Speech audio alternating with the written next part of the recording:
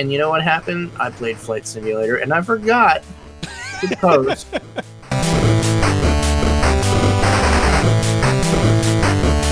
More twists than a Pretzel Factory, and I'm loving it. It's just a great series.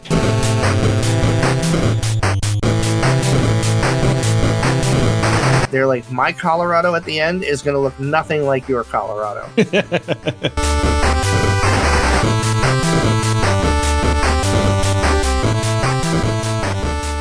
Record. There he is. Took him a little bit. And I was like, Craig, join podcast. And it was like 5 seconds went by. Like, God damn it, Craig. Put down the alcohol. Out of water. Hello, everybody, and welcome to another episode of the Retro Rents Retro Gaming Podcast. It is our 63rd episode, and I am Al. I'm Nick. And, I just gotta make a quick apology. There was a little bit of a mix-up about the past 2 weeks. Basically, we recorded about 3 weeks ago. I edited the day after, had everything rocking, rolling, ready to go. And I was going to post it on my lunch break at work. And you know what happened? I played Flight Simulator, and I forgot to post the episode. And, and I didn't realize it until I was looking at, like, our Google feed, and I'm like, how come, like, that's the episode we did a while ago. Where's the other one? Where's the You Kids and Your USB Ports episode? and then I was like, oh fuck, I never posted it. It's all edited, all ready to go, just sitting there. I was like, son of a bitch. So yeah, that came out a little later. I will not forget that this weekend, and we'll be good to go. But what have you been up to, dude? Just more of the usual, just, kind of playing, the same kind of sets of games. Nothing really new for me. I don't know. It feels weird because I feel like I was in this like little bit of a lull, lull before we get into, like, I think we're at the tip of it now. It's kind of the fall / getting into the holiday season of stuff. And I think I'm gonna just break down and get some Game Pass Xbox, or not Xbox, but PC. Just get the fucking Game Pass. Yeah, the Microsoft Game Pass is like, because like all the crazy stuff's coming out, and it's just like yes, it's beginning. Christ. I might even be able to use my employee discount and get you a fucking deal on it if you're going to be a squirrel about it. But yeah, dude, I'll tell you, like, it's kind of an unsung hero right now, in my opinion. Like, Xbox Game Pass is great. I love it. But nobody really gives the PC one a lot of love. And it's not that people are downing it or anything. I just don't see people talking about it, because I gotta be honest with you, like, it's a great selection of games, and there's a lot of stuff that's on there that's exclusive to the PC, and there's some really great titles. I mean, there's some crossover ones, and the really cool thing is that the majority of the ones that are on both Xbox and PC, the saves are transferable between the two. So, like, you could go play on your computer, and it's like, I'm going to go lounge in the living room, play on my Xbox. Play the same game, and it's the same save game, and, you just pick right up where you left off. But, I mean, I almost feel like we're getting to the point, because when it was first introduced, what was it, last year, I think it was, right? After E3? Was it last year, really? I think so. I don't know, something like that. But maybe. Maybe a little No. earlier, because like Sea of Thieves was part of it, and that goes way back to it. Yeah, it couldn't have been last year. Right, it had to be the year before that. It's 2 years ago. Yeah. 18, yeah. Because Sea of Thieves, I want to say, was one of the very first games they had on there. Yep. Yeah. And a whole bunch of indie titles and whatnot. They've been slowly adding more and more. And I think it's also gotten to the point where it's kind of hit kind of a critical mass, if you will, because it's starting to get a lot of like big name games into it. Because like when it first started off, when we first saw it, like, this is great, subscription for gaming service, like it makes sense. But they had a ton of little indie titles, which isn't bad, but it's you got to admit the main draw is AAA games. And I think it wasn't the Microsoft published ones. Exactly. Their family. Exactly. Now, I don't think it was until at least within this last year where we got The Outer Worlds was in there. That was a big one. Yep. And obviously, as of recently, Red Dead passed through there. Is it still on there? I think. Yeah. Red Dead 2. Still on there. Outer Wilds went on there. Yeah. And so, but now we're to like Flight Sim. I think. Well, and that's one thing though that Microsoft said from the very beginning with Game Pass was that any Microsoft published game or game published in their like family of companies they bought would always come to Game Pass day of release. Yeah. And well, I think it's just the fact that now those are hitting. Yeah, now they're hitting, and now it's like it's hit that critical mass of like, yeah, we have all these other titles, we have all these indie titles, which is great. I mean, you can check out these little guys. I don't say for free, but as part of the subscription. But you also have these big hit titles where it's like, yeah, people are going to want to play these, and like it's a hit out of the gate. It's like, yes, that's the way to do it. Obviously, if you really like it, I guess you could look to buy it. I suppose. I doubt they would take it out because they're not there forever. They're not, a lot. I mean, aside from the Microsoft, except for the Microsoft one, yeah. So obviously, it lets you preview it, yeah.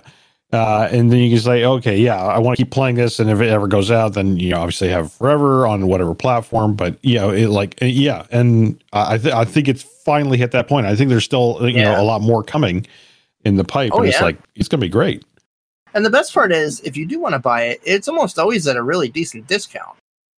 Like you're not buying it at full price either. Yeah, it's like their intro, months or a year, or whatever is cheaper than normal, and then following years will be kind of normal price, I guess. No. I'm talking about the games. Like if you decide the games themselves. The game, it's kind of like how GameFly did it. Like how GameFly you could rent it and you could buy it kind of cheaper. I see. Yeah. They kind of do the same thing. Like I've gotten games for as much as $15 off. I think there's other like discounts on like the microtransactions and things. I know I've seen. I'll get a reference Sea of Thieves because again still playing that, and like their microtransaction system is like you can get a discount if it's through Game Pass. So it's like Pass. I don't know, 10-15% off or whatever. So it's like, yeah, it makes sense. And I've said this before. I know I have. People can shit on this generation of Xbox and Microsoft for not having great exclusive titles. I don't think they care about that. I think that's pretty obvious. They really don't need it. They don't need it because they have easily built, in my opinion, the best game subscription service I've ever used. It's simple. It's easy to find cool new stuff. It tracks what you download and starts recommending shit you might like. And normally those engines kind of suck for me because I have ADD of the game and I'll play pretty much everything. But it's recommended some really cool stuff I probably wouldn't have downloaded. Like Carrion is a great example of that. Like I'd seen it. I was like, yeah, I remember we saw this at PAX. It's kind of neat. I don't think it's my thing. And it's like, no, we really think you'd like this based on this, and this. And it was showing me some of the Metroid, Vania games I played. And I was like, okay. And I downloaded it and I fucking loved it. I'm still playing it. Like it's one of those, like I'm still going back to. It's a little, as far as Metroidvanias go, it's a little bit too puzzly for me, but I'm also being stubborn with it. Like, I don't want to look up walkthroughs on this game just because there's a lot of neat... Play it naturally, yeah. Yeah, there's a lot of neat reveals to it, and I just don't want to read too far into it. And I'll work on it and chip away at it. But then, like, you have Microsoft doing what is easily now their biggest exclusive title, and has probably been their best in years, and that's Flight Sim 2020. Holy shit. Okay. So where to start? Wow. Obviously, if you've watched YouTube videos, streams, yes, it does look that good. I have a pretty beastly gaming machine. I built it after I started working at the new job. I built this. I forget when the fuck I built this. But it's a recent computer, so it can run it just fine. And it is a gorgeous game. Like, I have never seen a flight sim look this good. And now you have where they're interlinking some streaming to it for live weather services, which I have my beef with. And y'all that listen to this, like, if it's something maybe misconfigured on my machine, or it's a bug in the game, or something I need to do to get past this hiccup, but like if I do a live weather, like it doesn't show any precipitation.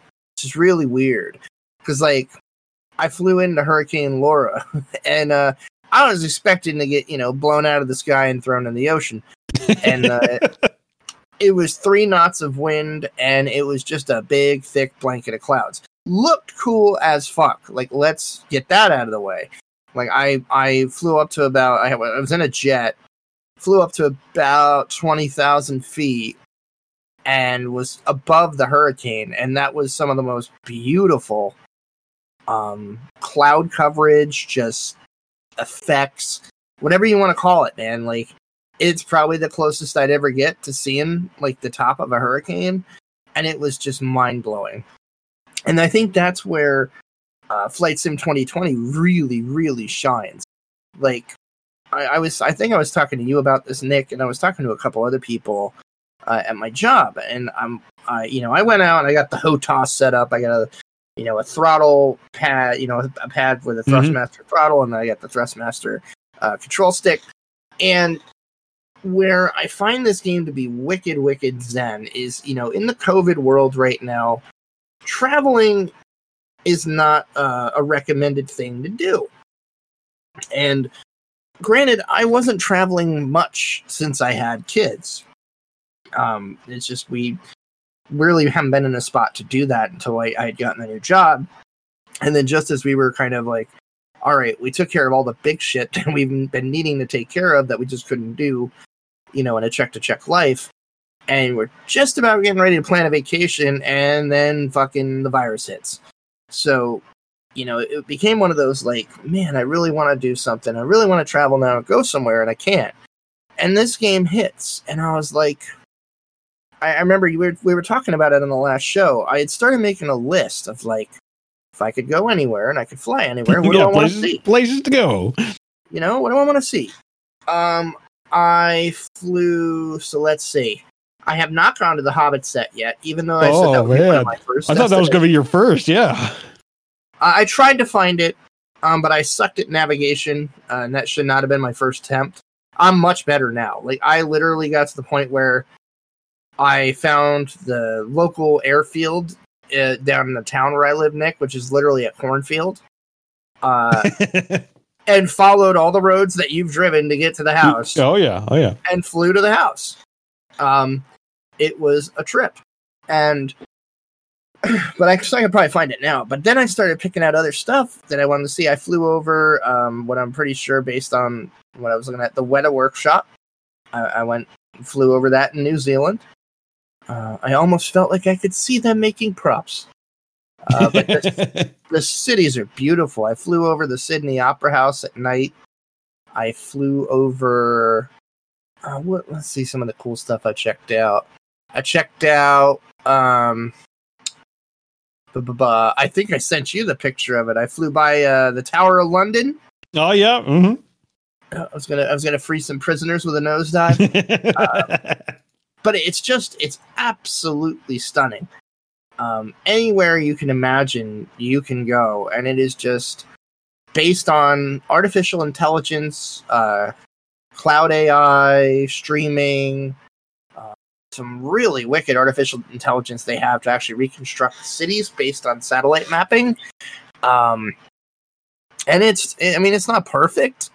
I mean, it thought our local CVS, because of how big it was a giant warehouse. So, I mean, not perfect, but you got the idea. But it's an absolutely gorgeous game, and you can literally pull up the free flight mode, which is literally a picture of the Earth. And if you have live weather on, you can actually see the fucking weather that's all around the world. Like, Hurricane Laura was a giant fucking hurricane in the middle of the Gulf. And you can just click in the middle of the ocean if you want and say set as arrival, or as, destination. Set as destination. And that's where you start. And you can just fly to your heart's content till you run out of fuel, or you can set fuel to unlimited and see just how dedicated you are to try to fly around the world in one sitting. I don't recommend it.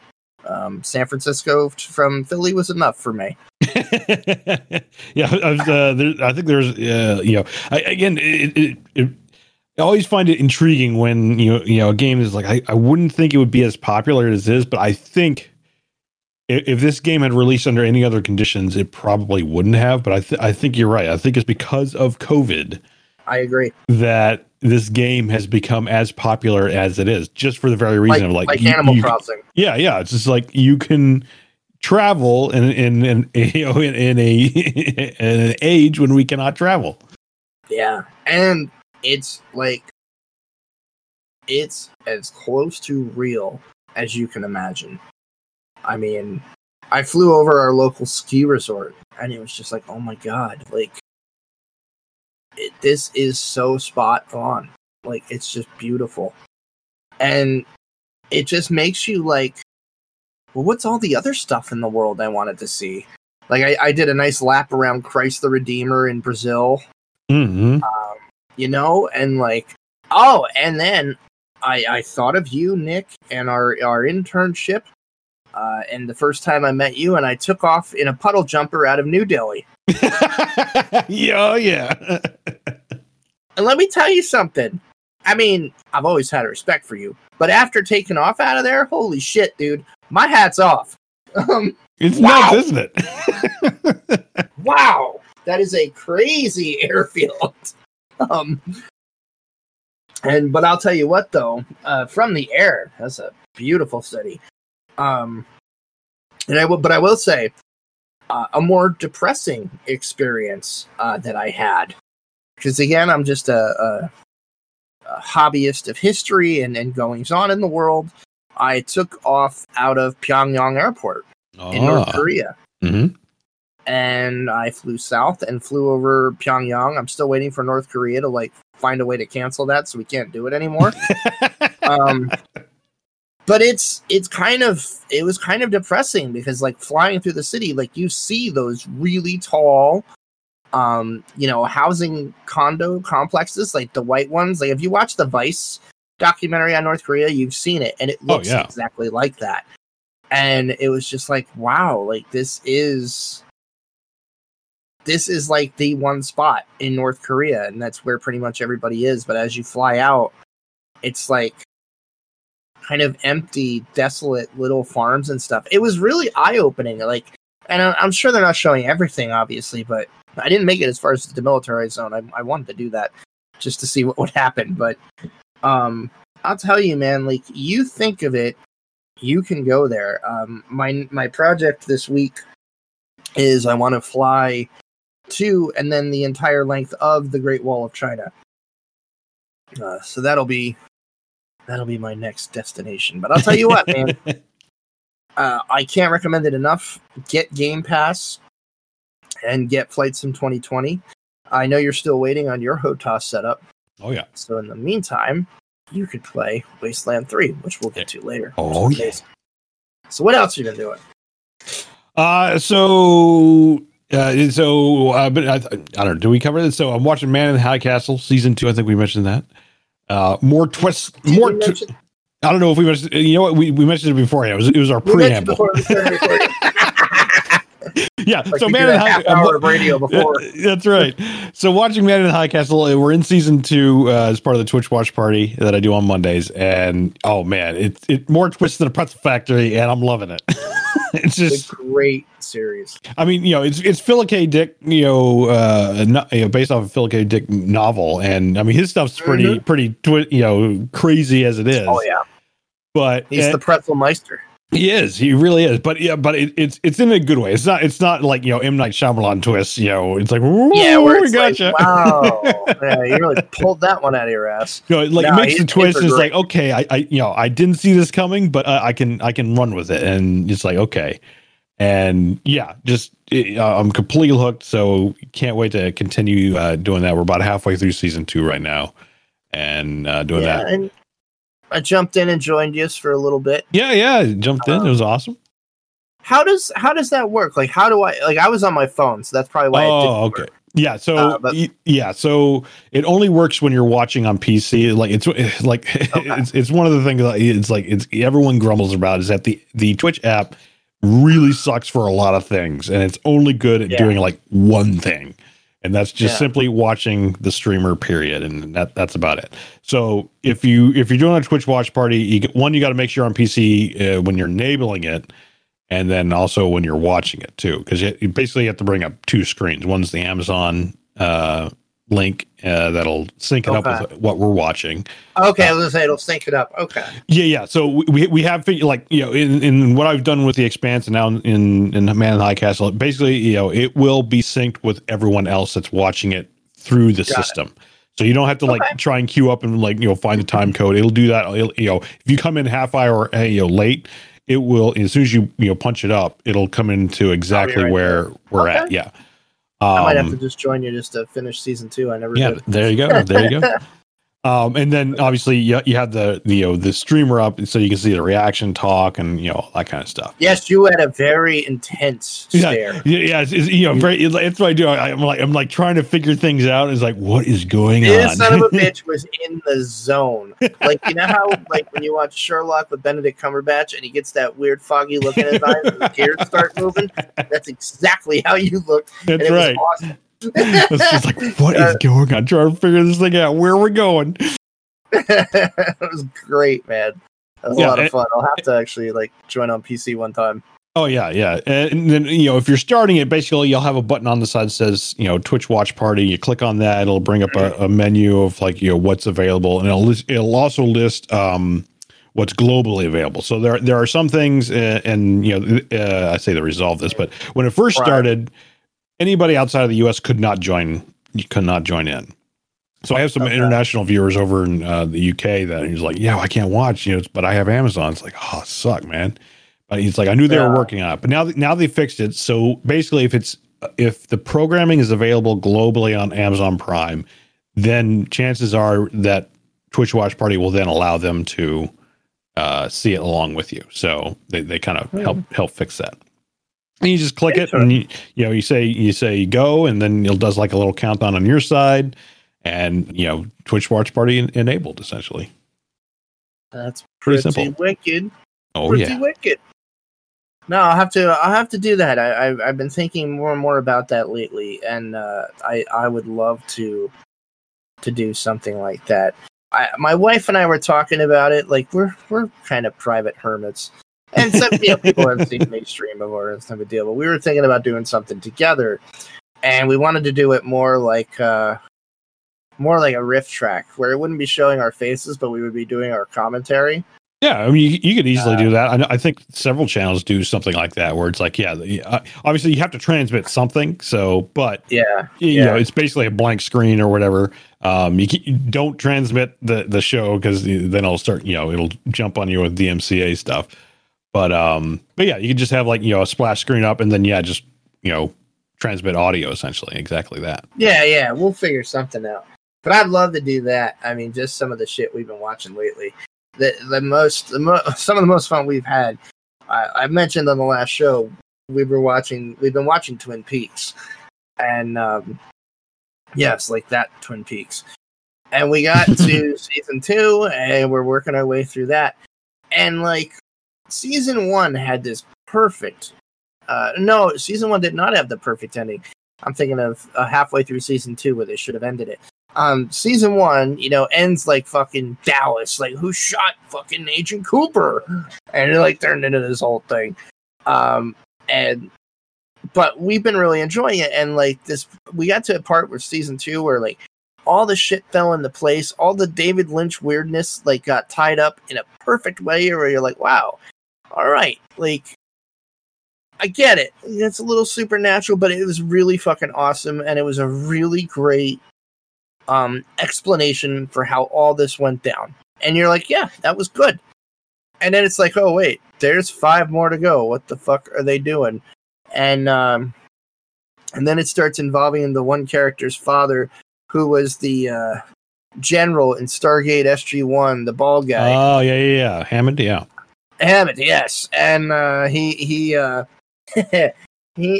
like takes him on a fishing trip, and then there's fucking aliens or something, and that's where we left off. We're like, all right, this should have ended that episode before, but we'll see what happens when we pick this up again. And but yeah, it's been enjoyable. But the thing I've had, aside from what we'll talk about in the release highlights, game wise, the thing I have had the most fun watching this week, I posted about it on Twitter And I was trying to even, like, I posted on the save point with kind of as an assignment for all of y'all, if you have Netflix, to watch this, because it's amazing. It's High Score on Netflix. Have you heard of this, Nick? So I guess it just debuted. Is that what it is? Yeah, Or okay, because week. I'm hearing it from everyone. You know, not only did I hear from you, but it's like, you know, a lot of, you know, my friends on Facebook and whatever, they're all saying the same thing. It's like this is my childhood. It's like, I got to see this thing. I haven't seen it yet, but like, I think I'm going to make it a point this weekend. That's your homework tonight. That's my homework. It is the best produced video game documentary. I had King of Kong up in that number one seat for a long time, because that was a very well, beautifully produced documentary. This blows the doors off. They really went above and beyond in the production, and they cover a lot of amazing ground in the 6 episodes. Now, I'll caveat this with, I'm just starting episode 4. I was going to watch it tonight before we went on, but it is so special to childhood for both my wife and I. I was like, no, I got to save this and watch it with her. But I will say, it is not, a lot of people say, well, it's missing this and it's missing that. And it doesn't have everything, and they can't have everything. But what I really appreciate is that they're featuring a lot of stuff that doesn't normally get talked about in these documentaries. One of the things that really made me happy, and again, it's one of those things, up until this came out, unless you were like a video game history nut that just liked reading about this shit, you wouldn't know. Like, nobody ever really covered it before. No one was like, oh, you know, when they cover the heroes of gaming, you always kind of hear the same names, you know, that always come up.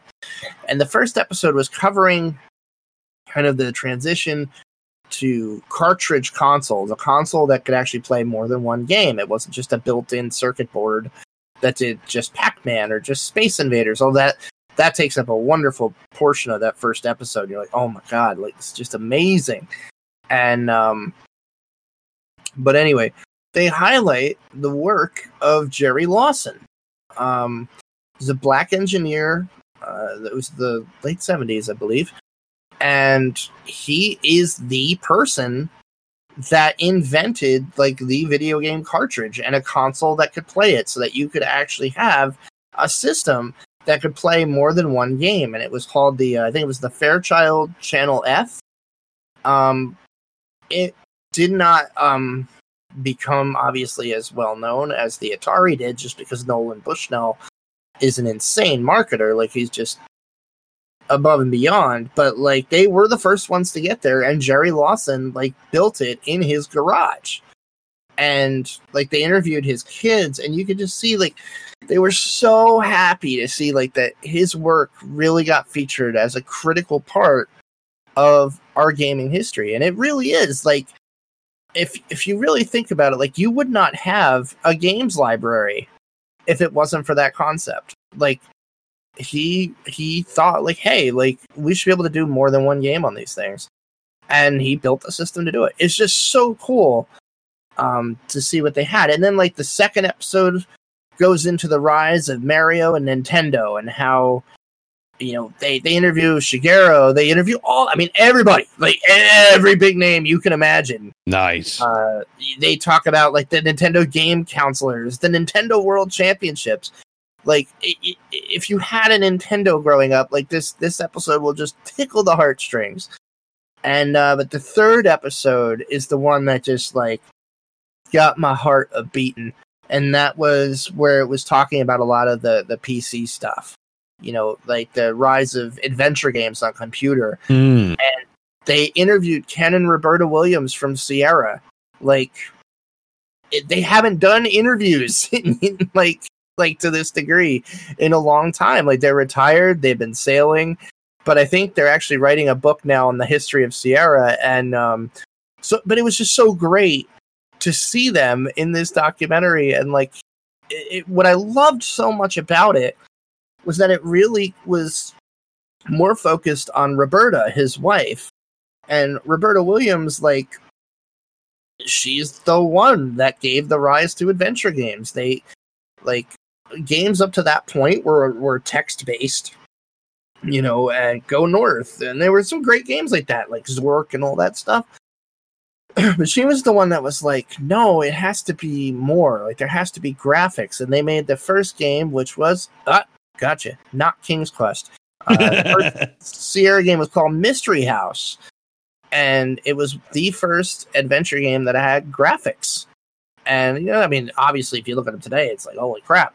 But for the day, it was just mind blowing. But yeah, she is also the person that invented, designed, created King's Quest. Like that's her baby, and that created like most of adventure gaming and games as we know it, because it pushed like every envelope. But anyway, like you see what I'm getting at. Like this documentary is amazing, and they got tons of bonus points for featuring the lead exhibit in my Hall of Heroes, which is Richard Garriott. They go into a whole thing with Richard, and it's awesome.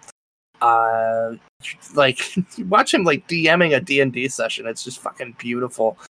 But he talks about, like, they highlighted Ultima 4 and Quest of the Avatar and how it really changed RPGs up to that point and really kind of established the foundation of a lot of the open world games we have today, where you actually had conscious choices that would affect like how your character is viewed. Like that was never done before. Like in an RPG, like the original 3 Ultimas and Might and Magic and anything else that came out back then, like you could just go and kill everybody in town, steal all their shit, steal the magic swords, and then go, and beat the game. And it's like you end up not being much better than the guy you're going after. And Ultima 4 challenged you to be virtuous, and it was probably the first game that did that as an RPG. And I just love that they highlighted Richard's work, and it was just very cool. Like I can't tell you enough, Nick. Like you watch that tonight, you'll probably binge through the whole goddamn thing before you go to bed. It's just that I'm good. sure. But all right. Oh no, you have one more line here I have to hear about. Random YouTube algorithm. Oh yeah, so I got a hold of my own on YouTube, so I can't wait to hear that. Oh yeah, because another side effect, more or less, of COVID. I mean, granted, even before COVID, this is kind of a thing, but I feel like it's even more so because, like, sometimes you're just like, I need something. Give me something, YouTube. Give me something, and randomly, the algorithm will pick out these odd end videos for you to try and get you to watch or whatever. And for some reason, this came up, and it was British canal boats. Specifically vlogs, and apparently there's a whole bunch of these people out there doing this, and it is I can't even say it's bizarre. Like it's again, we talk about like these Zen things. It's another Zen thing. I'll throw it out. There's a guy called Cruising the Cut. All right, very chill dude, and he does a whole bunch of a ton of vlogs of these canal boats. And to give you a reference, think of these canal boats used to be, both the boats and the canals themselves were used originally back during the Industrial Revolution of transporting coal from the mines to the cities and whatnot, and that's what these were used for. But nowadays, like there's no point to that. So now of the canals that still exist and are kind of maintained, so they kind of serve multiple purpose. One, it becomes like kind of a footpath for pedestrians and runners and people who exercise.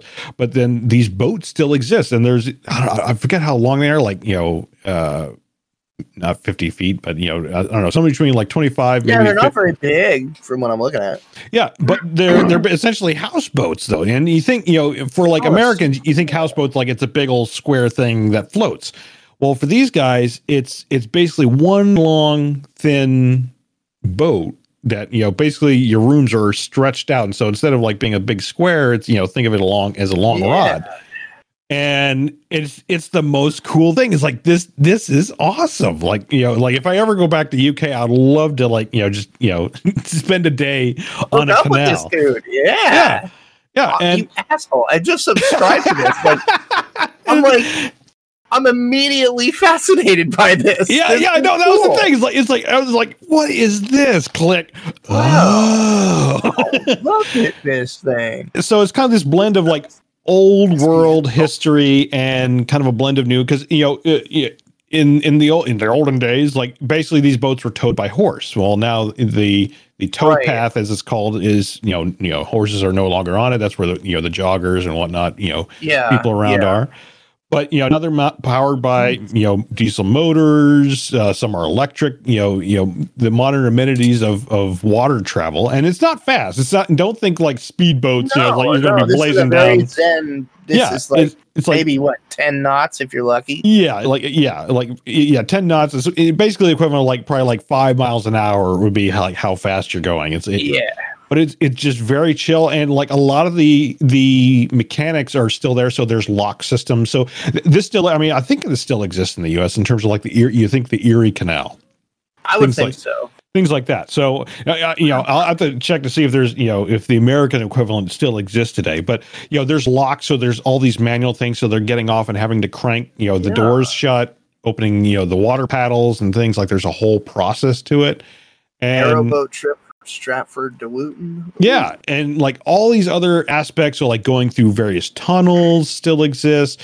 There's kind of exchanges between the canals and larger waterways. So there's one that connects the Thames. There's others that connect to like other big lake things, and so like there's these huge mechanical elevators and I don't know, not teeter totter, but basically like weight systems for transferring ships, these ships, but the boats from the canal side to another body of water. And again, it's just like this very old industrial revolution era stuff that is still exists and works today, and it's just very cool to like see this other world, so to speak. You've totally fucked my Monday. It's like, and it's perfect. It's perfect for having like on the background. Like I'll be doing work and I'll just like have it on. He just quietly narrates and it's very chill. And it's just like, yeah, this is awesome. I'm subscribed already. And like Cruising the Cut is like the one guy I've been like following the most, but there's plenty of other like vloggers that do like very similar stuff. It's like their lives, some people live on the canal. Like that's their home. Some is their livelihood. Shit, some of them gorgeous. Yeah, and that's gotta be so peaceful. Yeah, and it's so cool, and because they do so many vlogs, they have it like all vlogs from all year round. So there's like how do you live there in the winter? How do what do you do during the summer? And then the trials and tribulations of going up and down, and even more recently with dealing with COVID and coming out of lockdown. Wow. So. Yeah, I just see his channel intro video. He looks like Dave. Yeah, that Dave face. That's cool, man. I'm really gonna check that out. Like, I like finding shit like that. Like, I don't know, like just random stuff, like day in the life stuff. It's why I love that Terry Jones Medieval Lives documentary so much. Like, it's just so cool to look at life through the lens of a very specific profession or hobby, that's especially when it's an uncommon hobby. Like, all right, I've seen people make knives and I love it. I love watching blacksmithing videos. It's incredibly relaxing. But like something like this instantly fascinates me because it's just like, oh, I want to know more about this. Oh yeah, and that was the thing. Like when I stumbled upon it, it's like I didn't even think something like this existed. But now that I watch it, it's like, it makes sense that this still exists in a way. That's so cool, man. No, I'm definitely gonna check it out. Check it out for sure. All right, let's move on to release highlights. Wow. A high score on Netflix. We already talked about. Seriously, go watch that. It's great. Wasteland 3 just came out yesterday. I've been playing the living hell out of it. I probably got a good 5 hours in at this point. And based on every review I've read, I got a long way to go. They said it's a massive game. But every review has basically hit on the head that it is an awesome game. And I completely agree. It's the best in the series, without a doubt. It's incredibly fun, nice little challenge, and putting it down on even story mode difficulty makes it perfect. If you just want to have a little bit of a challenge and just enjoy the story, which is awesome. The story in this game so far is just immediately gripping, and they actually had to put a disclaimer that basically said, like, hey, events in this game are fictional and were written about 2.5 years ago, and unfortunately are starting to mirror a lot of everyday present life. And that was not our intention. But it does. And it's, if you've ever played the Wasteland games, they're very dark humor, very, very dark in subject. Not in like, trigger every 5 seconds kind of thing. It's not, but it's just, it doesn't pull any punches, and Sure. it's a grim picture of like the death of the American dream, and it really radiates with a lot of what we're seeing today. Don't let that turn you off to it. It really, I have to say, I agree with a lot of the reviewers. They're putting it in like the top 3 with like Planescape Torment and Divinity 2 Original Sin, and they're like, and Wasteland 3 is right up there. It's fantastic.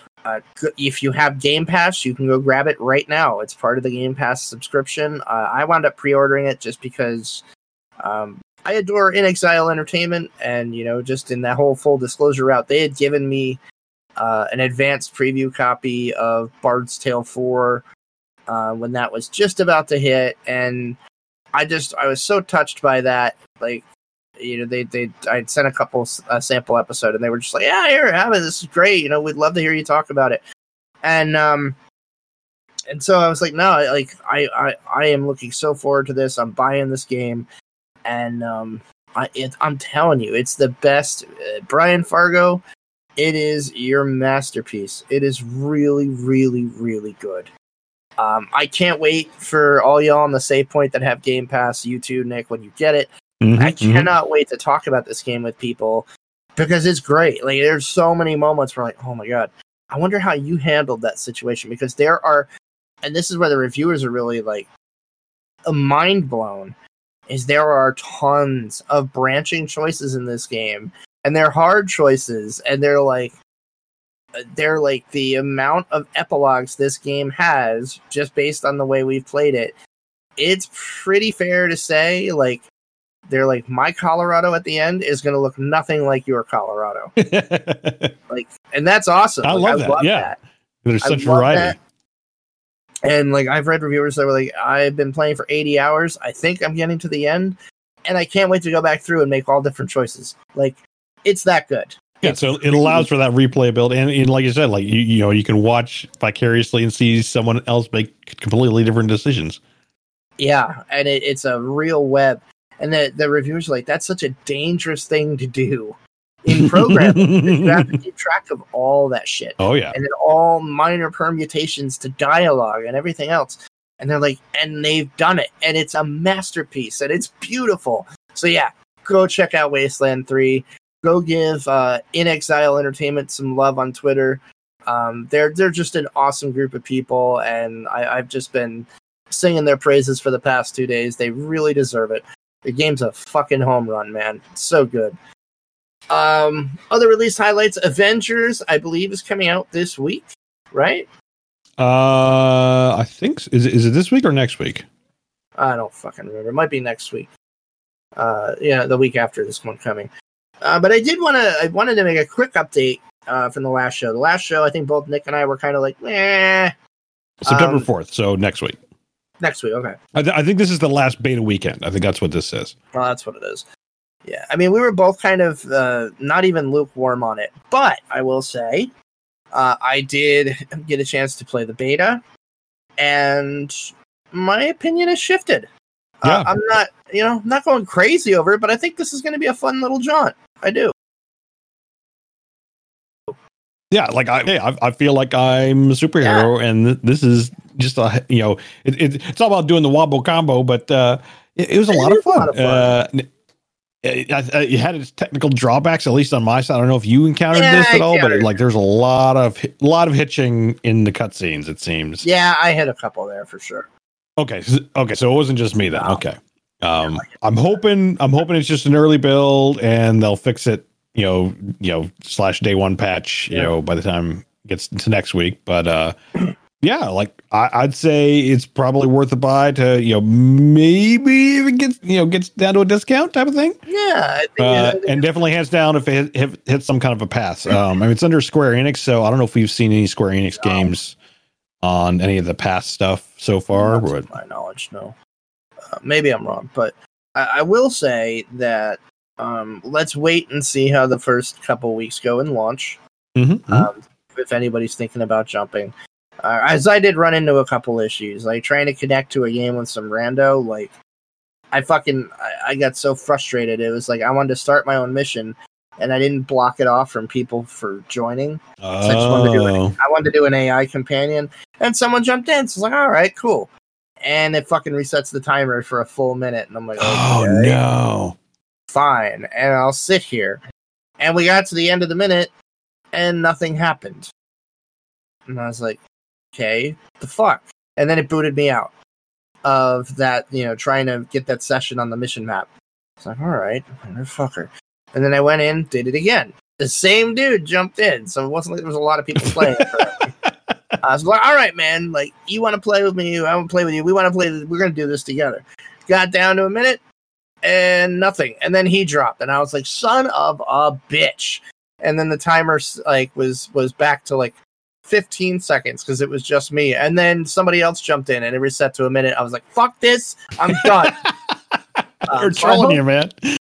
I hope they fix that, but I could see that being wicked fun if you're playing with some of your friends. Like, I could see that being a lot of fun. Definitely the fact that I think I remember seeing co-op, was mentioned back when at the last. I mean, I know it is now, but back when we first saw it in E3, and we kind of got that, it's like it was a lukewarm feeling to it. And I was thinking like the co-op was going to be like, because like every time, I don't know, it seems like every time you see something like that, you have the single player campaign, and then here's a couple co-op missions that are kind of the side. But no, it's like after you get through like the tutorial mission, it's like, hey, do you want to bring someone in? I'm like, whoa. Yeah, and then it goes like multiplayer games, central hub kind of deal, and I like it. I think there's potential, so we'll see. We'll see what happens. I just wanted to call out my position shift on that because I think we were both very like, man, no. Yeah, exactly. It's definitely different. Yes, Everspace 2 going early access in December. That's great. I can't wait to play it. I'm even more excited about the next one. I actually highlighted this on Twitter as well. If you want to talk about that, I will just say I bought it day of release. Yeah, I think we both did the Kickstarter thing.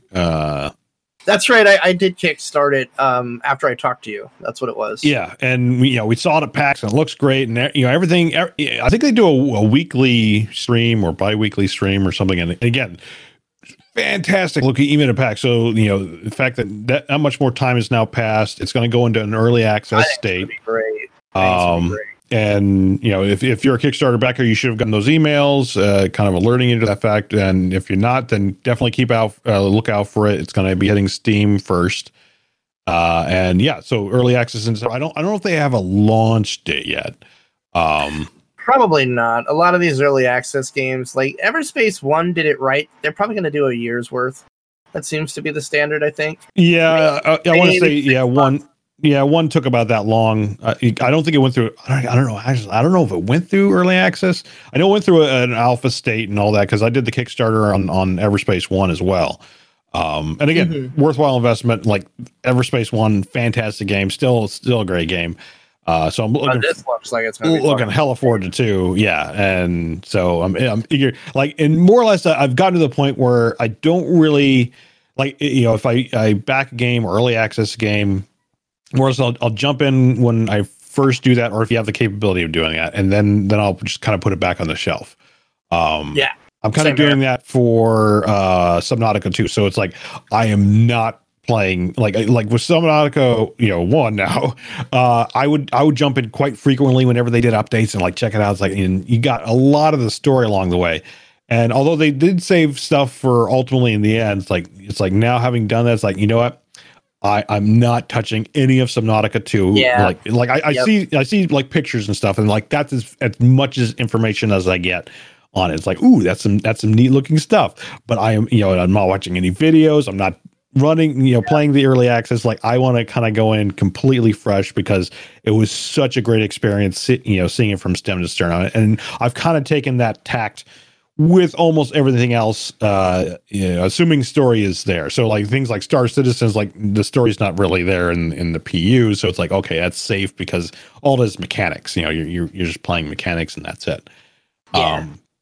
And so I'm kind of, doing the same. I'll probably do the same thing with Other Space 2. I'll I pop my head in, just see how it's doing. And it's like, the mechanics. It's like, this looks great. I'm loving what I'm seeing. And then, just kind of keep it on the shelf, make sure I don't, kind of get too spoiled to, the story. Cause it does have a decent story to it. Oh yeah, for sure. So I'm excited about that. I can't wait to play it. Like everything I saw at PAX, I was like, yes, great. Yeah. So great. And speaking of which, I think the PAX online now, I think kicks off next week. For Labor Day weekend. Really? I think so, yeah. Interesting. So we'll have to keep our ears to the ground for that one. Yeah, that might be worth a little streamy episode. What to say? And this next point, this is also something I bought day of release. I'll let you, because you were there. You went to the Abbey Road, and oh yeah. But yes, I bought this day of release this week. Yeah, so if you've tuned in to any of my Twitter feed or even our previous show, you know that I went to the live recording of the album in Abbey Road in London studios back in February, back before lockdown, before COVID went all crazy nuts. Right before. Looking back, it was like, man, I was so fortunate to be able to do that, because when I remember going through the airport, and they were asking everyone questions like, have you traveled to Wuhan? It's like, and do you have a fever or anything like that? Now they didn't have temperature guns or anything, but it's like that was like the bleeding edge of lockdown in early February, because it was basically a month later everything started shutting down. So it was, then we went to PAX. Yeah. At the end of February, we went to PAX. Like that entire month. That was just the bleeding edge of just the last of being able. I'm so glad. One, we didn't get sick, which is great. But two, I am supremely glad that we did the PAX thing, and I was able to do my London trip. Because holy crap, it's just I don't say like cabin fever, but it's same thing with Microsoft 2020. It's like I've been looking at this stuff like, where do I want to go next? Yeah, dude. Kyle and I were talking about it. We're like, man, I hope we can do that next year. I hope. And I'm like, probably not, but it's good to dream, because that was such a great time. We had such a blast. It was so good. But it was one of those I remember even talking about it with you after, where it was we were flying home and we're in Logan Airport, and Kyle and I are and again, I'm not even trying to be I would never do this, but there were some people with face masks on, and it was oh fuck, this is kind of getting real. When did you ever see people before this walking around with with a mask on? Mm-hmm. And it was just that's where I was like, oh man, I think we might have just dodged a fucking giant bullet. And I'm pretty sure we did. But his album released this week, the Christopher Tin album, Shiver the Sky. Yeah, so Christopher Tin is the composer. He's done the Civilization 4, most famously Baba Yetu. So if you've enjoyed that music soundtrack, pick this up. To Shiver the Sky, it's about basically kind of history of flight and everything surrounding it, from the early days to mythology of Icarus and whatnot, all the way up into the space age, and having the choir actually sing parts of Kennedy's speech of going to the moon. That's in the final. I still haven't listened to the whole thing. Oh yeah, oh man, it's so good. But the final track is actually Kennedy's speech, kind of put to I'd say almost operatic style form. Oh my god, I'm gonna check that. Yeah, so and it just a fantastic album, and for me, it's it was even more a treat because I heard it in pieces, because I heard the orchestra, and then I heard parts of the orchestra, and then in the evening heard the choir do its thing. And you're kind of like putting it all together in your head. You're like, oh man. I mean, it was still completely awesome to hear it. It's like, I know that part. But now, like when you hear the album, when it's completely mixed and put together as one piece, and you're like, it's just like, wow. It's like, it brings me back, and it's just, it's a fantastic album. Pick it up, especially if you're, not only into his stuff or even just like into orchestral, kind of that. I say soundtrack. It's not a soundtrack to anything. It's just, well, I take that back because they call them concept albums where there's a story to it. Yeah, there's a story to it. Signa di Volare was used as part of Civ 6, I think. Was the main thing. The opening track. Yeah, the opening track is the menu track of Civ 6. Yeah, when you open up Civ 6, like that's what's playing. Yeah, and so. It's available on all platforms. You can hear it like on I think Amazon streaming has Spotify. Yeah. So if you're not into buying it, like you can at least listen to it and like please do that. Like we're all kind of plugging it to try and like pump it up. Like I think it made like top 10 of the orchestral albums I think for the week so far. So check it out. It's well worth your time. It's so awesome. Yeah. It's so well produced, and it's just beautiful music. Like I bought it on the iTunes store, and just hearing the Civ 6 track again, and like again, just produced so masterfully. It was just like, oh my god, it's fucking beautiful. Loved it. Okay, and then the next one, oh my god, Gamescom. Oh boy, Gamescom. I walked away from this feeling weird. It was some of like, okay, I expected this, and then the other half was like, where the hell did this come from? What? Yeah, the Warcraft animated series looks very interesting. Like you're saying, I love the lore from these games, and I would love to see a really good series dive into that. Like I always thought that game would make a great anime. Oh yeah, and so. Yeah, I mean, almost anything from Blizzard in terms of story, like, from Diablo to Warcraft, like just some really good stories to them. Great storytelling. And, the fact that they're doing, and I want to say they did this with the last expansion as well for Warcraft, where they kind of introduced kind of like this quasi, moving picture is the best way to describe it. Because it's not fully, I say it's not fully animated in terms of like, you think like a cartoon or an anime or something like that, but it's kind of like it's like those animated comic panels. Animated. That's Ken Burns comics. Yes, exactly like that. It's animated comics is probably the best way to put it.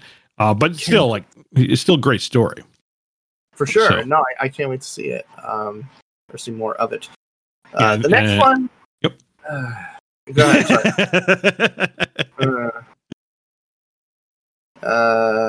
Dragon Age 4. I appreciate what they showed, which was concept art and some stuff about voice acting. Didn't see any gameplay unless I wasn't paying attention.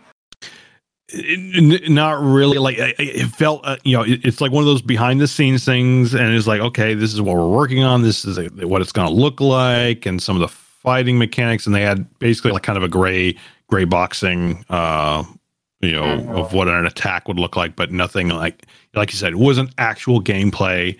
It's like, do you okay, find it concerning? A little, yeah. I mean, I know what basically they're trying to hype it up and do this like, oh, this is stuff we're working on, and it's in the works. But what really for a while? Yeah, it's like that, and the biggest thing was running through my mind the entire time that was playing. It's like, and I couldn't get over the fact was, can BioWare recover from Andromeda and Anthem? I mean, maybe that's why they're not showing the gameplay. Maybe they just don't have it yet. I don't know, dude. And that's what's worried. Like, if it wasn't like, if this was, if either Andromeda or Anthem didn't exist, or if they had some measure of success and not the I wouldn't be worried. Complete, desk plant, failures that they kind of, Andromeda, like hands down Anthem, which is kind of like this petering out, so to speak. Like, I don't think it failed out of the gate, but it was very much like, it was like a deflating balloon. Yeah, I find this concerning because I thought it had been in development for quite some time. I want to say it has, like, since 3, I think. Yeah, it's been a long time, and the fact that they're not showing gameplay is very concerning because that means one of two things. Actually, it pretty much only means one thing. And I think they did change directors recently, which is never a good fucking sign. I feel like this game has been scrapped and rebuilt again, which I'm fine with if it results in a better product. For from what I read, that was a lot of Anthem's problem. Was like the whole scrap it, rebuild it, start fresh, and then like, pretty much anyway. I don't know. Well, it's kind of like that. It's a double-edged sword. Like I can't think of an example where we've heard that happened, and it was at least moderate smashing to success. Yeah, moderate to smashing success. Yeah, like I can't think of anything where that's happened, and it's that double-edged sword of like, obviously you need to restructure games to make them work, but there's a drop dead point where it's like this, I say studio in the sense of like, in this case, it'll be EA. EA will have enough and say, okay, put something out because we've dumped so much money into this. We need something back, or they kill it off completely. And now, with something like, Dragon Age 4, it's like, the fact that they've advertised is like, okay, they're at least on the committal pass of like they're trying to build something. And they're going to try and get to the end here. So the question is, when will EA's patience run out and say you've got to produce something and kick it out the door? And the question is, will it be ready by that point, or will it be a case of basically because of the restructuring they had to completely rebuild it that it falls flat on its face? It just sounds like to me, their EA is doing what they always do, which is there's too many fucking cooks in the kitchen again. And it's just fucking BioWare over. And BioWare doesn't help because it's like, you heard the complaints with a lot of the other games. It's like, there was like 4 different designers with different ideas that were supposed to be like one lead designer. That never works, man. Like, and it sounds like they're making that same fucking mistake again. But who knows? Maybe we'll be surprised. Well, that was the other thing. Like, wasn't it introduced by Casey Hudson? I thought he had left or something. He had left, and I guess he came back. Okay, that's even more worrisome. Not that Casey Hudson's bad, but it's just like, why? Well, he didn't really do good on the last outing. You know what I mean? So I don't know. I'll just say my hopes are slim for Dragon Age 4. I would love for it to be great. I love that series with all my heart, except for 2. I did not like 2. That was like, hey, we can get other kids to play this too. When Dragon Age 1 was a fucking role-playing, like, amazingness, and it's like, now what? It's a fucking twitchy action game, you asshole. Yeah. I feel like 2 was like a complete shift. Yeah, they're trying to do something that it didn't really fit into, I think. But yeah, at least that's just my opinion. I'm with you. I think Inquisition got it back on the right track, though, and I really enjoyed Inquisition. But anyway, the next one, Doom Eternal DLC. Meh, I could give a shit less. Like more shooty McShooty face. I enjoyed it, but once like their shitty copy protection stuff came to light, I was like, "Fuck you!" Yeah. I've never touched it again. Fall Guys Season 2 already. Another game I need to pick up because this looks hilariously awesome to play. Oh, it looks like Most Extreme Elimination Challenge. Yeah. I don't want to play it. I have it on PlayStation. It looks great. I haven't played it yet though, and I'm going to play it. I got it on. It was like a free, like the PlayStation Games with Gold or whatever they call it. It was free for the month it came out, so that you could grab it and it was yours to keep.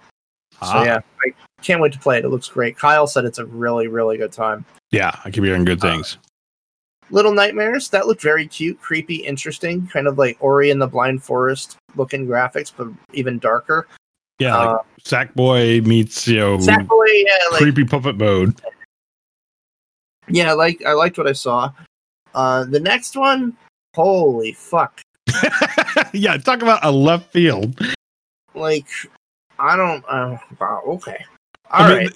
I'll try to say this without having a stroke. Yeah, I will say they set up on a decent tangent. They started off with Star Wars Squadrons. Again, I'm still super hyped for that. It looks fantastic. Oh, totally.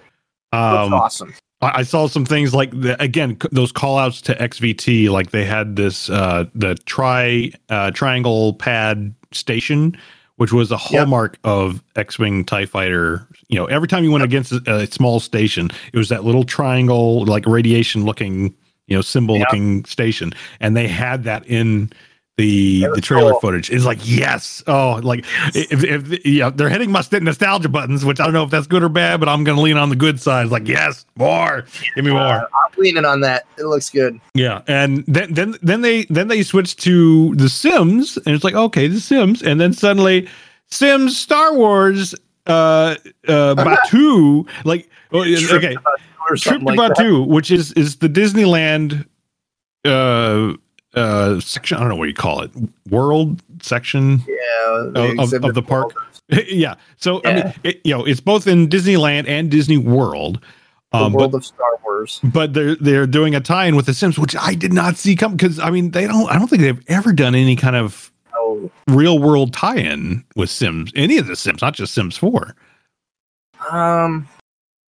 The one Sims like that did the rock and roll expansion, like Avril Lavigne was in it, and I think that's like as close as it ever got. You know, it's pretty tie-in lane, but yeah, it was like full on. And maybe I don't know, maybe this is another one of those like it ties in well because of COVID or what, but it's like you get to take your Sims to the Batuu and you get all these crazy stuff. You see all the characters. Again, you want to talk about another YouTube algorithm? It's like again, travel vlogs are terrible for watching now because it's like, oh, these are all the places people went, and like, you know, I watched the guy go through Harry Potter World. I was like, I'm never gonna get through this. Let's see. And I was like, oh, it's fucking awesome. Yeah, it's great. I love watching it because, like, you know, it's like, okay, I don't have to spend like $1 million to go to these parks and hotels. Like, well, and it might actually be great, you know, for those that actually do. You know, I'm not saying don't go to the parks, but you know, once we get to a sense of normalcy, it's like it's actually a great way to actually preview what's actually there and get some tips. Plan out what you want to see. But you know, for those of us who don't necessarily want to spend that much just to go, it's great because you get to see like all, you know, sometimes they tour the hotels, they do, you know, tour all the various parts of the park.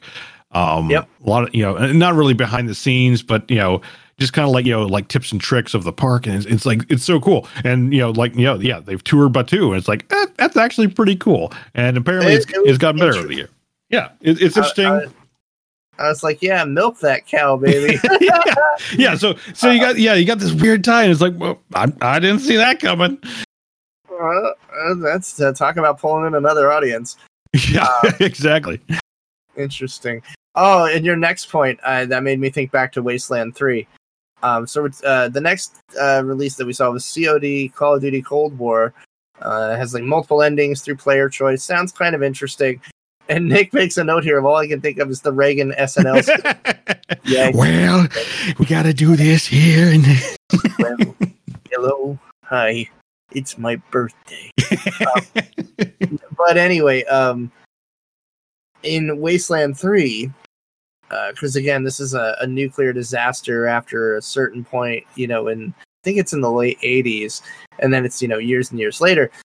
But there's a faction to the east of Colorado called the Gippers. They win one for the Gipper. They worship a giant robot AI that is an AI of Ronald Reagan. Really? Wow. I haven't gotten there yet, but I can't wait. So yeah, it looks interesting. I mean, obviously, as somebody like Nick and I who grew up during the Cold War, especially some the Reagan era, you know, in the Reagan era and stuff. And so it is interesting. We'll see how that happens. 12 minutes looks super screwed up. I can't wait to play it. Oh, super awesome! All-star cast. I saw they had Dafoe, the guy that was in the Dune sci-fi miniseries that played Paul Atreides, I think. Or I can't think of the name. Yeah, escapes me. Son, I forget. Yeah. Anyway, it looks like a great cast. The story looks really deep and messed up. And this is just from a quick preview video. I was like, wow, I can't wait to play this. Because I love a good story. So that looks cool. Another game I saw, I was like, was Lemnis Gate, another shooty McShooter game, but it kind of gave me an Unreal Tourney vibe a little bit, just with the looks and stuff. So we'll see. Age of Empires 3 Definitive, that was a fun Oh, little yeah. Christ knows we played enough of that back in the day. Oh, yeah. I'll bite there. I'll jump on board that game again. Good 4X RTS, you know? Yeah, you know, the Age of Empires 1 and 2 remasters were really, really good, so that should be a lot of fun. Medal of Honor Above and Beyond VR. Wow. Wow. Yeah. Another, like, came out of nowhere. And as soon as I heard that, like, Medal of Honor theme, I'm like, oh my God. You bastards have done it. Yeah. And funny enough, before we started, you were humming the Band of Brothers theme. Yeah. And very close, by the way, to that. Yeah, exactly. And yeah, like, I was watching, it's like, oh yes, this looks awesome, looks great. And then the only catch, at least for me, and I think you have it, so you're fine, but was the fact that it's an Oculus exclusive. It's like, oh, you gotta be kidding me. You got the little thingy though. I can get it through Revive. I can get through Revive.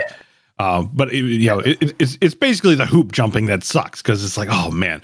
Yeah. And more recently, I'm a little more miffed on what's going to happen in October with Oculus, because it's Facebook. You have to have a Facebook account and tie it. Now, it's like, now that's not necessarily a problem for me. I have a Facebook account. I'm not like exclusive. I'm not like down with Facebook or whatever. You fucking Luddite. Yeah, exactly. I'm not that far, but at the same time, it's like, okay, that's a little ridiculous to force your users to basically have a Facebook account and to log in to be able to play that. That's going to stick, to be honest with you. Frankly, I think it's a terrible idea. Now, and I feel it's different than logging into an account that you have with, like, because obviously, it's like we have Steam account, we have the Epic Game Store. It's like that. That makes sense. It's a login account, but it's strictly for your game library. Whereas with Facebook, exactly. Like, I feel like it's crossing a weird line, and Facebook has been kind of doing this for years. But it's like crossing that line of, like, that's your social, real life network thing, and like all that connection there. Yeah. And it's like, hopefully that. Go ahead. No, I was gonna say, here's why I think that's stupid. The VR market it's not that it's niche, but it's not a big market. So why are you that's exactly it? Yeah. Why are you going to do something that might limit it further? Yeah, that's why I love everything that Steam has been doing with their index. It's like, we'll make the device, but everything on Steam, you can play it on whatever device you like, and you can intermix stuff. It's like, like Steam is the role model, and it's like, awesome. Oculus is starting to become the dunce in the corner. I feel it's like, and it's not like the equipment's bad. It's just like, I feel it's being managed poorly.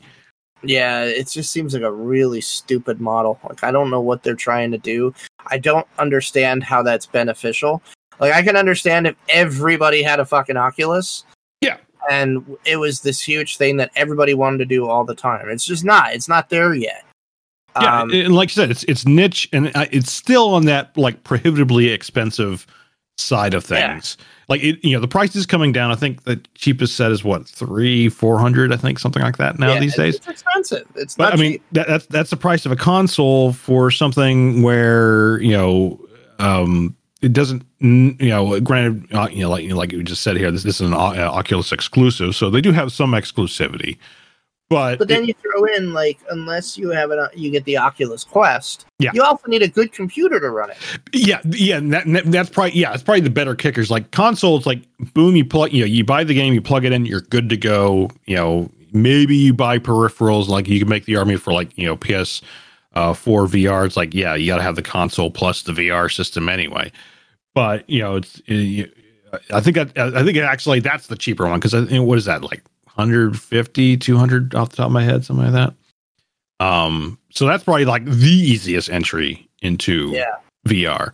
But you're talking PCs, like, and you need some heavy hardware. It's like, it's not going to run on good fucking PC to run. VR. You're not going to run on a clunker. It's like, you need a decent one, and it's like, And again, that's part of that whole, like, niche thing, and and VR is not necessarily for everyone either. Like, It's just a dumb move, man. It's yeah. a stupid fucking move. Yeah. Like, that's not a market you want to limit in any way, shape, or form. It's already prohibitive enough.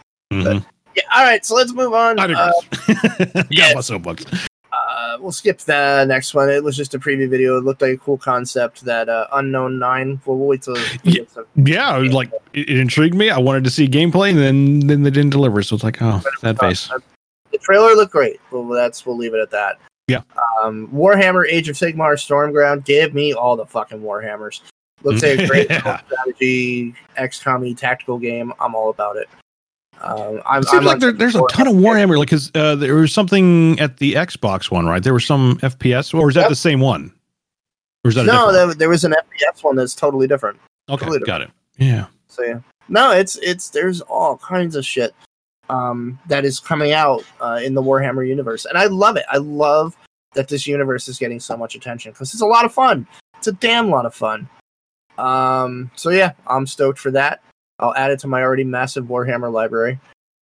Crash Bandicoot 4. Yes. This, you talk about, like, trailers and gameplay. Like this was like spot on with the gameplay portion of things. Oh my god, did this look cool? Like it was intense. Like I mean, it's called what? Through the not Discworld, but what was it called? What's the subtitle? Give me a second. I'm with you. Anyway, while you look it up, yeah, like basically, it's about time. It's what? Crash Bandicoot 4. It's about time. Oh, it's about time. I thought it was like through the parallel verse or something.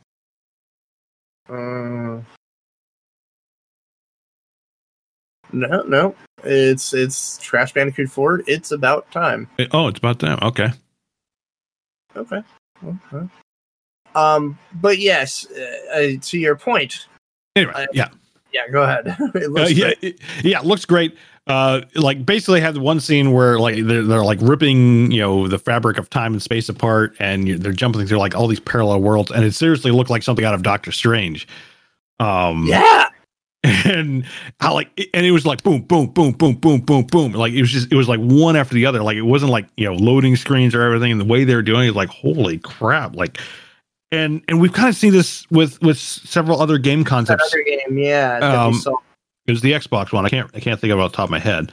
But it was same deal though, like parallel universe. Yeah, it was like two. Yeah, it was two split universes side by side on that one. I thought it was a co-op, but it was like you're playing two worlds at the same time.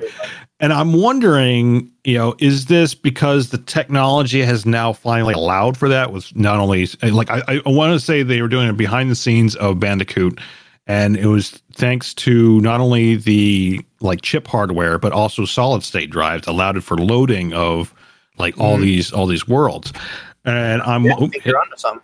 And I'm wondering, are we to a point where like the technology is allowing these concepts, or again, like it's weird that we've had several. I think there's Crash Bandicoot, there's the Xbox One, and I want to say there's a third one. Or something similar, and is it because that, or are we getting like the Hollywood double up of like two asteroid movies in 1 year type thing going on? I don't know, man. It looks cool. It looks so cool. I always loved those games. I had a blast playing them on PlayStation. Yes, I know. I hear Jeremy in my head up. Yeah, no, I'm looking forward to it. It looks really good, and like you said, I think the technology is allowing for these really awesome like simultaneous world play. It's interesting that this is the second thing now that we've seen in upcoming gen that has that, so it'll be interesting to see how that goes. The next one that just made me roll my eyes was Outriders. That looked like fucking Destiny, at least by the trailer. Like, you could play the Destiny 2 trailer and play that side by side, and it, to me, was like, all right, someone convinced me this wasn't like the Destiny 3 that got scrapped and renamed. Like, I don't know. Maybe it'll be good, but I was just like, okay, it's another Destiny, sort of. Not that I don't like Destiny, but it just seems like this is like a blatant copy of it almost. Yeah, it kind of like along that lines. I mean, it's from Square Enix, so, completely different. And this could be, again, the Hollywood double up. Maybe they'll do it right. God only knows.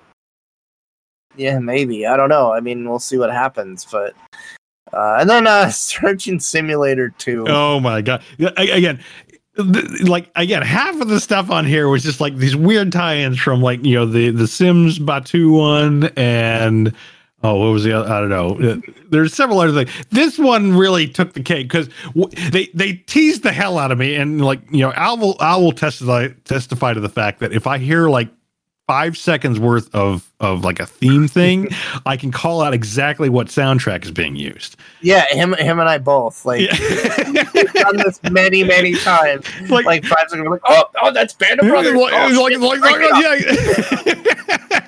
And like they played the intro theme to Back to the Future. I'm like, oh, Back to the Future game, and I got all excited, and then it's like, Chris Lloyd as Doc Brown comes on. I'm like, oh my god, it's gonna be something Back to the Future. And then it's like, and we're introducing Surgeon Simulator 2. I'm like, what the hell? Why does this have to do with anything? I'm sitting there in my chair going, if I just had half a stroke, Nick's dead on the floor. That's right. They were pressing all my nostalgia buttons. Like, because I have the old the Telltale Back to the Future chapters, and like those were hella fun. And, they were great. Yeah, and then like it's like Surgeon Simulator, and I can only think the way they were pitching it was there's a doctor in Surgeon Simulator. There's Doc Brown. He's a doctor too. He can introduce it. It's like, oh my god! It was this weird like total cringe and like face death palm at the same time. It's like, oh, and not to take away from Surgeon Simulator, like that actually does look like a fun game. Don't get me wrong, but it's just like the tie-in. I don't think so. Okay. But or at least if it is, it's multi. You can do it on PC, or you can maybe do it through the headset. All right. No, it's just I was looking at some video and I'm like, that looks like a VR game that they can go VR. Yeah, exactly. Yeah, no, like the whole concept of the controls, like you're able to control like one hand or something, and you rotate it, with your mouse or whatever. And it's a great party game. But yeah, just like the tie-in of back, like I don't get it. Like, where are you going with this? Like, I feel like the only people who would get that are older fans, or they did make a Rick and Morty kind of mention at the very end. It's like he's like, I'm the Doc Brown and not the from that other guy. It's like, I think that was a Rick and Morty tie, or not tie, but kind of like, I don't know, what do you call it, snub maybe. Yeah, I don't know. But it's like, who's going to get this? Like, I'm sitting there going, you just spent more to market this than you'll probably ever spend selling the game. No, right. Or than you'll probably ever get selling the game, but whatever.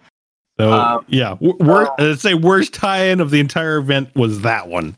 It was just so bad. Like, and then not taking anything away from Chris. He's amazing. Oh yeah, nothing against Chris Lloyd, or again, nothing against the two things. Like, Surgeon Simulator looks great. Chris Lloyd, like, he's fantastic. But like, whoever came up with the idea to put the two together, they need to go. Like, I can only imagine Chris like going, "Why the fuck am I here?"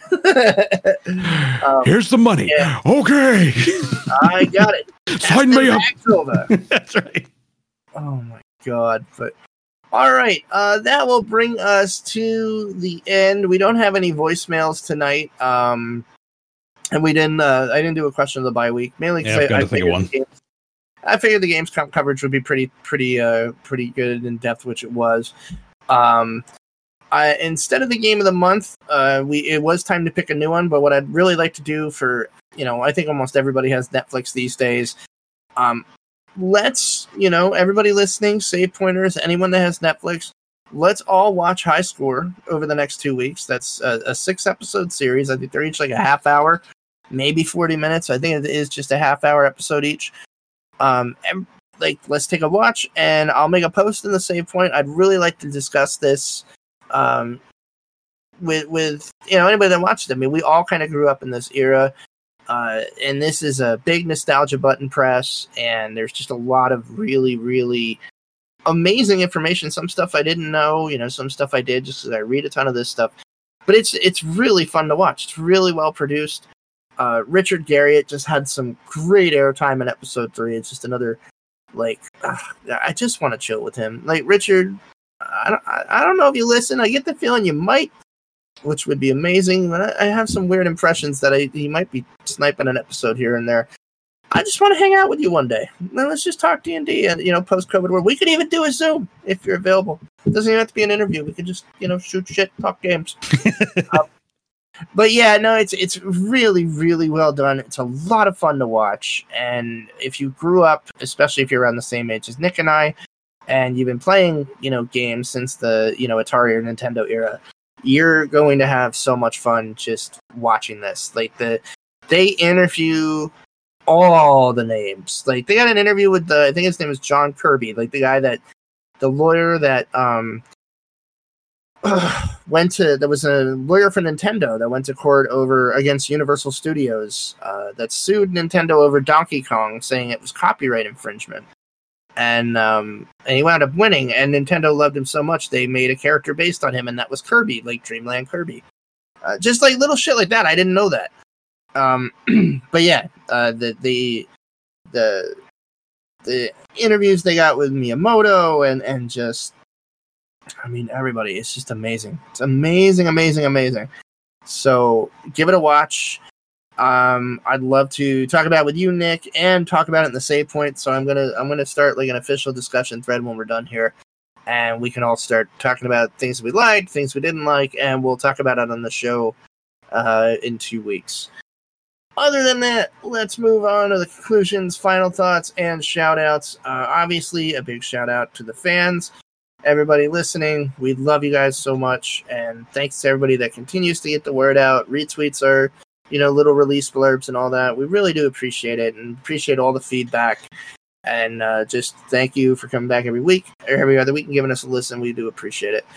I do want to take a minute to give a quick, well, not quick, but a big thank you, shout out, and goodbye to the podcast that we have been shouting out since our very first episode, and that I've made it a point to shout out ever since, because they were so kind to us when we were getting started. They were so happy to give us tips, advice, and friendship. I'm pals with all of them.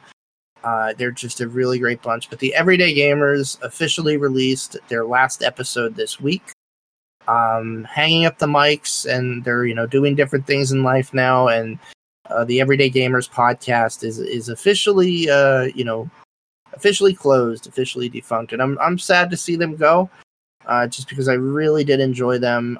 They really were a big inspiration for me to it showed you can just have a really great podcast, just chilling out and talking video games with your friends, and just being welcoming to everybody and being cool.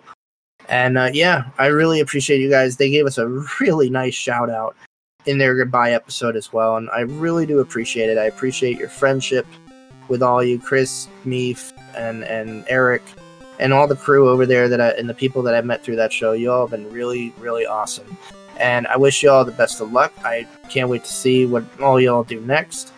And thank you for all your kindness since we started almost 3 years ago now. Big shout out to the Bad Fodder Figures. Hope y'all are doing well. I'm loving the live element of the show. I always miss it, and I keep listening to the audio replay. I will try to make it on Sunday and hang out with those guys on their Twitch stream. Shout out to Married to the Games and Tap the Craft. All those podcasts, great people. Go check them out. I'll enjoy the show. They're all great. Married to the Games is another group of gamer dads and just family folks, and very cool, very friendly people, and just very funny, very, very funny, and very kid-friendly too. If you have kids, it's a great podcast to listen with your kids. If you want to hear some cool video game stuff, that's Married to the Games.